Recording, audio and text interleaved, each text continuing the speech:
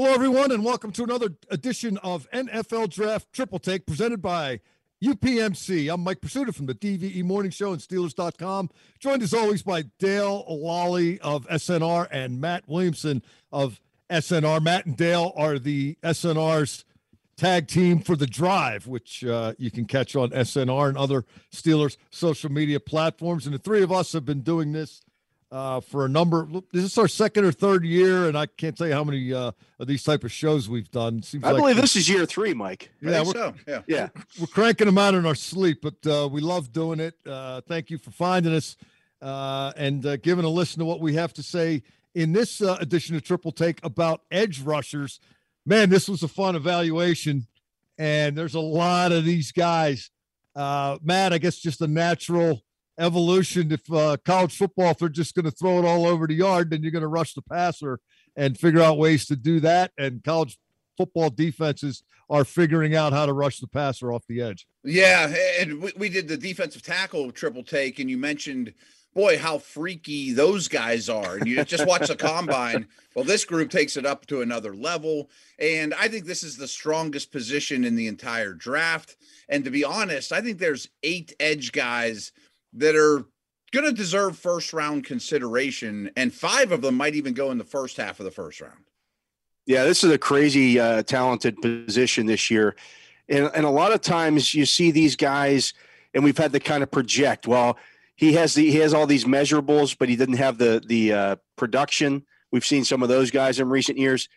These guys both had the just ridiculous they displayed at the combine, and also had a lot of production in college. So it's a really fun evaluation, and it wouldn't surprise me, not having seen your guys' list before we've done this, the list that you two put together. If we have we mentioned about 8 guys, as Matt mentioned, in this top, in each of our top 5 here. Yeah, it's and they're really fun to watch the highlights and the way these guys play with the energy and the amazing closing speed and aggression that they display. A lot of teams are going to get fat on defense in this draft. It's a good year to need a pass rusher. Matt, let's start with you because you and I have the same number 5. Georgia guy once removed, Jermaine Johnson II of Florida State, who left Georgia and then blew it up for Florida State in the ACC. I can see watching that Georgia defense why he left and went somewhere else. But, boy, he played with a Georgia defender type of dominance and production and impact this year, didn't he? Yeah, and I don't hold the transfer against him at all. I mean, considering the team he left, the defense he left, he was a dominant player for Florida State this year. He may have been the best player at the Senior Bowl. He's long, he's thick, he's very physical. He's already a great run defender. I mean, he puts his hands on you and really stuns you, but can also run around you. A lot of energy, a lot of physicality from Johnson. And Dale, you've got Trayvon Walker of Georgia 5th. Yeah, he's one of the guys that kind of forced Jermaine Johnson to transfer, and Trayvon Walker, at 272 pounds at the NFL Scouting Combine, ran a 4.5 140. I mean, that's just unheard of. He had sacks in both the college playoff games last season in wins over Michigan and Alabama. So that's production against high-level competition. And who they beat in the semis?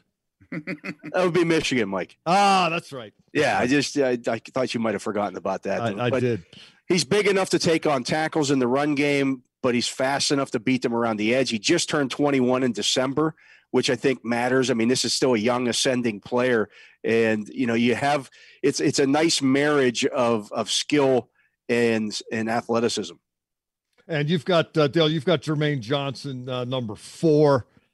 Matt, you went with David Ojabo of Michigan, the guy from Nigeria via Scotland. I forget his path exactly. That's the one. That's it. That's it. That is it.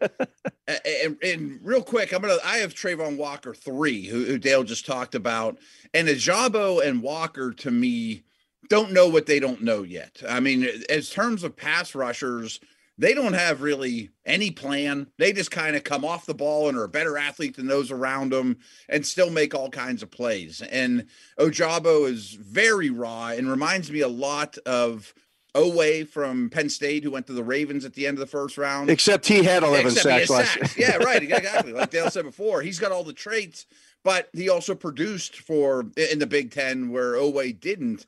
Again, very flexible, all sort of moldable clay here, and he plays hard. Yeah, he had 2.5 sacks against Wisconsin last year. You know, Wisconsin's known for their offensive linemen. Mm-hmm. He had two sacks each in games against Michigan State and Penn State last year. I mean, that's high level production against well, some of those are pretty good teams. Sure. Yeah. I've got George Karlaftis of Purdue as my number 4. This guy impresses me with athleticism and with power. He can walk the blocker back into the quarterback, actually shove him back into the quarterback. He can win with speed rush. Made a lot of really reactionary plays, tip picks and blocking kicks and athletic type of things.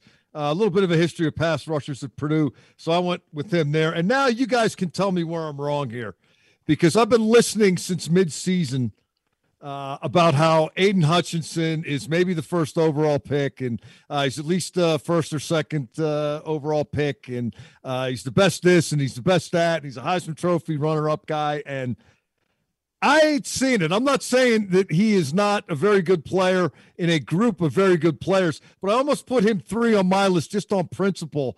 Great game against Ohio State, 3 sacks, and that was Michigan's biggest win in 10 years. But I see him as one of many, not head and shoulders above. Matt, what am I not seeing? No, I 100% agree. It doesn't shock me that you'd say that, considering his alma mater, but I feel the same way. No, seriously, I'm down the middle on that. I mean, I know. I was banging the Devin Bush drum a couple of years ago. If I see a player, I see a player. But maybe I heard one too many times how great this guy is. I don't know. It seems like he got anointed, and that's everybody's story, and they're sticking to it. Yeah, honestly, I have him closer to Jermaine Johnson or Karlaftis than I do the clear number 1, even though he is number 1 on my board. And again, this class is awesome, but he's not Chase Young or a Bosa brother or Myles Garrett. I think he's a very good player. I think he's very safe player. I'm not trying to tear special. I didn't come here to bury him, but to me, he's one of many, not the one, and then everybody else. That's this entire draft, though, guys, is it not? I mean, we're still talking about who the number 1 overall pick is going to be, because there's not a clear-cut number 1 guy. The one thing I'll say about Aiden Hutchinson that really stood out to me was his 6.73 3-cone drill at the NFL Scouting Combine. It was the 3rd fastest for any player at the Combine. Right. For any player, not defensive linemen or edge guys, any player. 6.73 is special. Mm-hmm. His first 10 yards were really good in the 40 too. He does have some burst and things like that for sure. A little bit short-armed. He can play a little high. He's a really good prospect, but I'm with you, Mike. I don't think he's a special prospect. Yeah, so I kind of put him 3 just to put him 3. I've got Kayvon Thibodeau from Oregon as my number 2. Dale, you've got the same guy number 2, and Matt, you've got the same guy number 2. And it seemed like it made a little bit of a ruffle when he ran at the Combine, but didn't work out. But man, I think this guy's really, really good. And one of the reasons they said he didn't work out at the Combine is he wants to do the linebacker drills and the defensive line drills at Oregon's Pro Day. This guy could be an outside linebacker dropping back, or he could be an edge rusher. Yeah, I mean that's really all these guys. If you look at them, because of the size that they have, there aren't any of these 240-pound guys here. These guys are all 250 plus. Thibodeau is 254. There's a lot of upside there. He just turned 21 in December. So, again, you're getting a guy who is still ascending as a player. And, Mike, to your point, I think he's best, playing out of a 2-point stance, sort of a Steeler outside linebacker type. Yeah, and I brought that up because, Hutchinson, you're not going to have him dropping back. No. He's coming off he's going forward, not backward. My number 1, you guys both have Hutchinson. I picked Trayvon Walker, and here's why I did it. Dale, you mentioned the ridiculous time in the 40. Here's what Daniel Jeremiah had to say about him during the Combine. Quote, "A creative defensive coordinator is going to look at Trayvon Walker and say, the world has completely opened up. You can play him inside, outside. You can rush him, drop him. You can play him on the ball, off the ball. You want to be able to give quarterbacks different looks and not show your hand. A chess piece like that allows you to play that way. I'm in.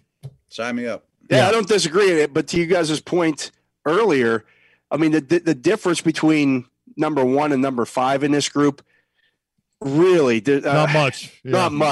Not much at all. I mean, these guys are all first-round guys and probably top 15 to 18 pick guys. I mean, that's what we're talking about here. They're going to go quick. Yeah.